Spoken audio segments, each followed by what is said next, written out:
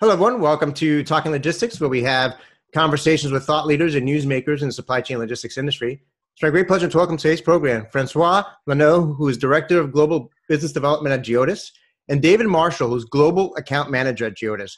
And today we're going to talk about supply chain transformation in the oil and energy industry. Now, there's a lot of discussion today about supply chain transformation. A lot of it is focused on consumer goods and retail industry. But there's a lot of challenges and opportunities in the oil and energy industry too. I mean, what are some of the key trends that are impacting the oil and energy industry? Where are companies today on the digital transformation journey? And how can they move up the maturity curve, and how can they work with their logistics partners to help them get there? Well, those are going to be some of the questions we're going to discuss in today's episode, and it's great to have Francois and David with us today to kind of share their insights and advice with us. So, Francois, David, welcome to the program. Nice to be here. Thanks, Adrian. Very happy to be here. Thanks for having us. Great. Well, thank you for making the time. Like I always like to do before we kind of dive into the topic, I always like to, real briefly kind of understand a little bit about how my guests come into the industry, and what the current roles and responsibilities are. So, Francois, why don't we start with you first? Just briefly tell us a little bit about your career path, how you got involved with this industry to begin with, and what your role and responsibilities are there at Geodis. And then David, same for you. Sure. Thank you very much. Actually, I'm in charge right now of the 4PL business development for Geodis supply chain optimization and Geodis organization around the world. I started my career on the 3PL side, actually, about 15 years ago. I was on board of some oil and chemicals tankers in the port of Fos-sur-Mer, next to Marseille in the south of France. Actually, my dad was a security officer to control the loading, unloading of the materials and the chemicals. So I had the chance to spend a lot of time on board of those big tankers, and having the passion originally on the sea and the passion, on the freight management. I wanted to study logistics, economics. And after actually a master's degree at La Sorbonne University in Paris, France, I had the chance to start working with Geodis 10 years ago as an intern. And I started actually more in the 3PL implementation within the oil and energy world. And I moved progressively to more strategic outsourcing and 4PL type of business models, what I'm doing right now for Geodis. So starting really on the 3PL side on the tankers, and now working more on strategic transformation with oil and energy companies and others. Great. David, how about yourself? Yeah, I actually started off in IT. I was a software developer who somehow managed to start work for a 3PL company, and then did a slow transition into the business. I've been in true logistics and freight forwarding 3PL for 25 years, after 5 years in IT. I moved myself and my family over to Houston 5 years ago to focus more on oil and gas. Prior to that, it was in Aberdeen in the UK, which again is another oil and gas centre. Great. Well, now it sounds like, with that Texas map in the background, you're firmly in a Texas native now. Yeah, I'm Texan, tell by my accent. Great. Well, thank you both. I mean, I'm always curious to see how folks get into this industry, and it's certainly a great industry to be in because there's so much exciting things going on. And certainly let's talk now about the oil and energy industry. We'll start with you, Francois. I mean, like I said in my opening, comments, industries like retail and CPG, they tend to grab the headlines when it comes to supply chain management. But there's actually a lot, going on in the oil and energy industry too. I mean, which is an industry that has a big impact on the world economy. It's got a big impact in all of our personal lives too. I mean, what are some of the key trends that are impacting companies in the oil and energy industry? Yeah, thank you very much for your question. First, when we talk about oil and energy for Geodis, and what we want to talk about today is specifically related to IOCs, NOCs, so international oil and gas companies, national oil and gas companies, but also what about the drillers, what about the EPCs, so the engineering companies, the procurement companies, the construction companies, so all this landscape of the oil and energy industry, that's what we are talking about. So today, in terms of two things I want to share with you to answer to your question is, first and foremost, the challenges they are facing right now I would say, the main challenges and the main trends associated to that. We have to think and go back a little bit to the 90s and to the 2000s, the early 2000s, where actually the oil and energy companies had the move towards uncontrolled outsourcing with multiple 3PLs and operators around the world. And when I say multiple 3PLs, is to be able to manage their entire supply chain end-to-end around the globe, to have probably 50 partners in the Americas, 150 in Europe, and more than 100 across Asia Pacific. So this really led actually to a complexified supply chain, a complex supply chain structure, and also actually it led to a loss of control of the activities. And when I'm saying loss of control of the activities, I'm talking about transportation planning, transportation execution, monitoring, track and trace, exception management, also everything related to finance services like freight bill auditing, freight bill validation, reporting, performance management. There was really a loss of control about those core activities of supply chain management. The companies, the oil and energy companies as well, actually saw that they were always, expecting to have strong IT information background and data access. And actually, with those multiple 3PLs around the world, that brought a high complexity, in terms of data access, data availability, and so on and so forth. So all this, it's very interesting because that has resulted in the fact that the current logistics business model, actually logistics management business model for the oil and energy, has resulted in really inconsistent and different results in terms of scheduled service predictability and cost predictability. Scheduled service, the performance of the operations, it's not there. And the cost predictability, actually this non-control outsourcing really created complex supply chain costings exercise. So companies now, what they want predictability, they want visibility, they want performance of the operations, but what they are more and more interested in is to be able to build the right supply chain costing models to control and optimize the cost moving forward. So that would be my answers to your first question on challenges, trends in the oil and energy industry right now related to supply chain management. A couple of good points there that I picked up. First is the recognition that this is a very large ecosystem, right? So it's not just the international companies or the brand name oil and energy, companies that we all know, but you've got so many supporting parties in this ecosystem, whether it's engineering companies, the drillers, the logistics companies, obviously, and then you turn around uncontrolled outsourcing. I think like a lot of companies, it sounds like what a lot of companies have done historically, which is they didn't view logistics as a core competency. So, they kind of outsourced it, but it sounds like in this industry, just because of its complexity, its global nature, they ended up with this very fragmented, highly fragmented and diverse, ecosystem that it's become now very difficult, to get that visibility, to get that information, to get that control, if you will, around more managing more effectively their supply chains. David, do you kind of see that as well from your perspective? What have been some of the challenges? Yeah, I mean the challenges go a little bit deeper than that as well, because you said that oil and gas is a big ecosystem. It hits a lot of different avenues, and even within oil companies, they have different challenges within different divisions. If you take upstream oil and gas, for example, the challenge for offshore drilling is more to the cost impact. The cost of oil is making it less competitive for them to drill offshore, so they have to manage to the cost. Whereas in onshore, we have situations like in Texas just now in the Permian Basin with the growth of business, that it's more to do with actual physical transportation side that's impacting them. It's not the cost, but it's actually how they physically get the material to the drill site. And I think for both of them, the thing that's driving the trend is to be able to predict what they're doing. If they can predict what's going to happen offshore, they can plan better, they can reduce their costs. And likewise, if onshore they can predict when the vehicles are going to start, when the availability of the assets is going to be there, they can plan better and make decisions. So I think the challenges are different across the way, but I think that the trend is the same thing. It's moving to a more predictable supply chain.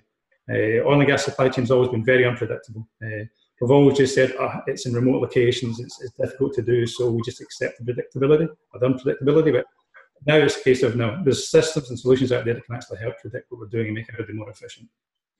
Yeah, no, that's great. That point about predictability. I mean, obviously, you need the data, you need the visibility, to be able to feed into the business decisions, right? And not being able to look back in time, but also be able to look forward and predict what trends are happening, what changes are happening, so that you can align your processes, your resources, and so forth, accordingly. And I think a lot of that, a lot of the trends around that is what's underscoring or kind of foundational to all this discussion that's happening around digital, transformation, which is one of these other buzz terms that you hear a lot today. I mean, going back to you, Francois, I mean, where is the oil and energy industry today on this digital transformation journey? Yeah, thanks for the question again. Digital transformation is something important, but before, you have to think about the overall transformation, the overall supply chain transformation, and the digital transformation comes into that. But before I go further on that. Very simple. I think the answer to your question, I believe the oil and energy industry today, in terms of supply chain digitalization, is behind. Is behind two things. Behind the pack, and what I mean the pack is one of the most advanced supply chain in the world right now in the high-tech industry, in the FMCG industry. We're mentioning fast-moving consumer goods in the retail industry, which are way advanced in terms of order management system, transportation management system, visibility, and so on and so forth. But they're also behind actually themselves, because oil and energy companies are very advanced in terms of digitalization for technical engineering, when you have to, do all those plannings, execution of the extraction, of the technical extraction of the liquids and so on. It's very complex. So they are very digital, and thanks God, they are very advanced in that field, and they are able to do the incredible discoveries they are doing, and now very, very deep with deep sea as well. So this is quite interesting, because they are very advanced in digital transformation, but late in the supply chain digitalization, if I may say. And why they are behind actually right now? I think they are behind because clearly right now in the oil and energy industry, you have a lack of information, you have lack of visibility, you have a lack of monitoring, you don't have a lack of data, you have a lot of data, but you have data dissemination. And all this data dissemination actually and different data formats does not allow collective actions and unified planning for oil and energy companies. So this is quite interesting, because all this data complexity shows that, today they have not coped with that problem yet, and they are looking towards how to transform that or to change that. So I believe they are behind in terms of supply chain digitalization, but very advanced overall in terms of digitalization. Yeah, that's very interesting. I mean, I know I've seen programs on TV where they show kind of the sophisticated technology that they use for exploration and discovery and all that. But then I think do you see part of it being that like in many other industries historically, the supply chain, especially the logistics side, it was kind of viewed as kind of, again, non-core, an area that like they outsourced. They just didn't invest in the people, the processes, the technologies as much on that side of the overall business process, as much as on the discovery, the research, the engineering side. I think so, and I will let obviously David gives his very interesting point of view. I think they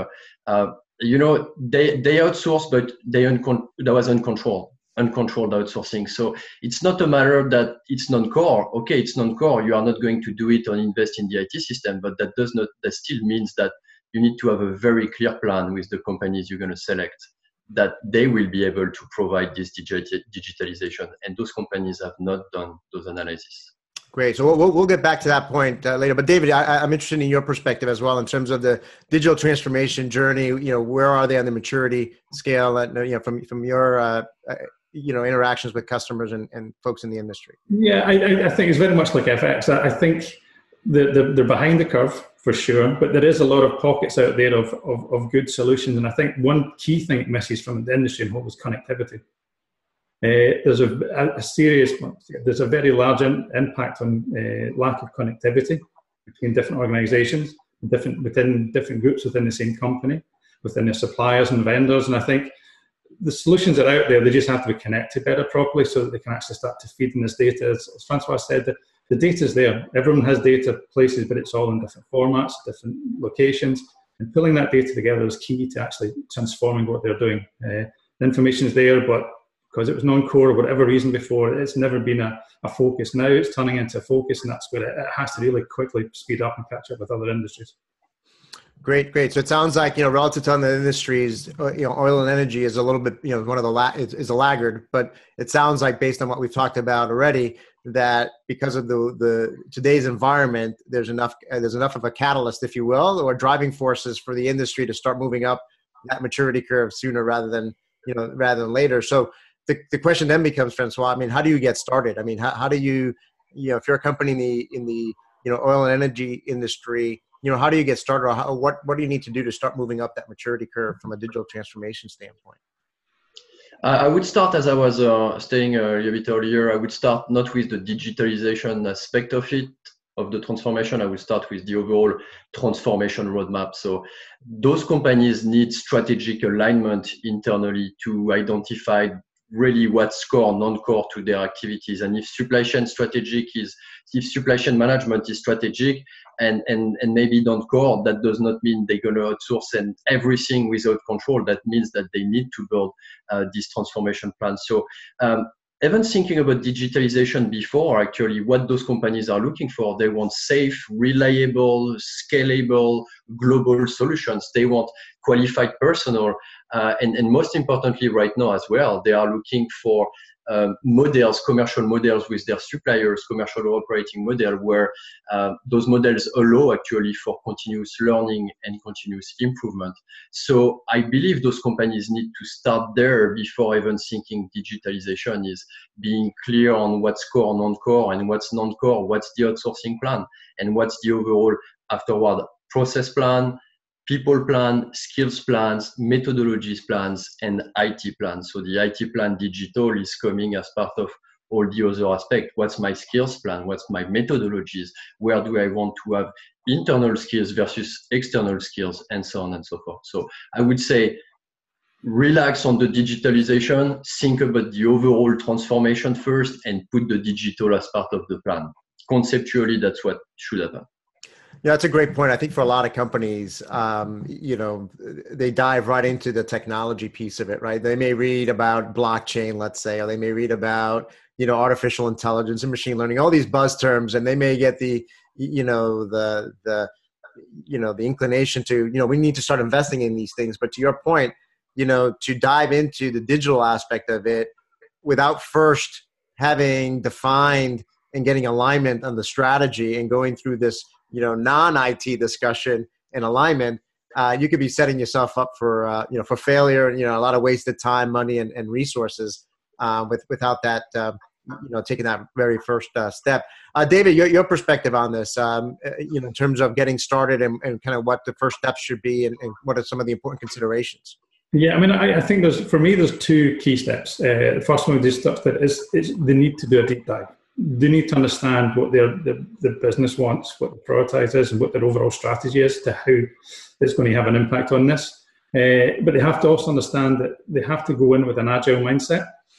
What they perceive today as being the highlights, the risks, etc., may change for you to start doing this deep dive. As the industry matures and changes and transforms, they'll need to change their business model, might modify and change as well. So I think do the dive, understand what's needed for the execution and the planning and the strategy behind how you're going to manage your supply chain, but also look at the fact that what you think today might not be how you think about it tomorrow. It leads to a lot of new ideas. We've seen this with many customers that they come in assuming transformation will be, like you said, blockchain. Use the blockchain. They want to move into blockchain. But if they do the deep dive and have the right methodology behind them, they might find out that blockchain is not for them. But there's something better out there that's going to help them adapt their business. So yeah, do the deep dive, but also keep an open mind to where it's actually going to take you. The agility piece is very important. I'm glad you brought that up because, I think that things are changing so rapidly, today. And I think that, number one, keeping a pulse on what's happening in the industry as a whole is important. But really putting together as part of that strategy, I think that asking that question, which is, how agile are we as an organization or as a supply chain, right? In terms of the partners that we have and everything else, because, from a process, people, technology standpoint, we may go down this path, but maybe in 2 years' time, 3 years' time, we may have to make some shifts in response to whatever might, whether it's regulations or competitive pressures or customer expectations, a lot of unknowns, and having that agility to, move in the right direction or change direction if need be is critically important. And I think this is, again, as a way to wrap up now, we're kind of getting a little bit short on time, but certainly probably this is related to my next question here, and obviously relates to how you work with your customers. I mean, how can, relative to everything we've talked about so far, I mean, how can companies work with logistics partners, to help them on this journey? I mean, what are some, frameworks or ways that they can, think about leveraging partners? Yeah, I like the word you use, ways, framework. Actually, what we like to say is what options they have. What are the options they have actually to transform? And there are actually multiple options, and every situation is going to have different solutions, and so on and so forth. So I'm going to lay it out to you, and I know we have a little bit time constraint, but what are for me actually the 5 major options they are facing and they could undertake towards a successful transformation. First and foremost, actually, they could keep the same structure as of today. So they keep those companies, they keep the sourcing, the procurement internally, those functions, they keep them internally. And they keep all their network of 3PLs with the complexity there is today. But in that case, they need to invest in additional IT systems, IT layers for visibility, master data management, and so on and so forth. And they need to invest as well in skills, methodologies to orchestrate this end-to-end supply chain with all those 3PLs. So they could stay the way they are, but they will need to invest in some IT skills and methodologies. The second option would be to keep all the 3PLs right now, but also decide to outsource the procurement activities, and we can discuss on pros and cons. The third option is, which is start to be also very interesting, is companies who are going to select, I would say, a regional 4PL or empower a regional 3PL or regional 4PL. So in that case, globally, this company is going to work with different 4PLs who are going to orchestrate different 3PLs within the region. So in this scenario, it's important for the oil and energy companies to keep the procurement function internally to control the procurement of the 4PL and then of the 3PL layer. There are some complexity in this model, but some companies really like that. The last 2 models are first the lead logistics provider, and secondly the full 4PL strategic outsourcing model. The LLP, that's when the companies want to keep the procurement internally, sourcing, rates, benchmarks, supplier performance management, but they're going to outsource from a controlled outsourcing the orchestration, the control tower, the IT systems, the skills, the methodologies to do the planning, execution, finance, performance management.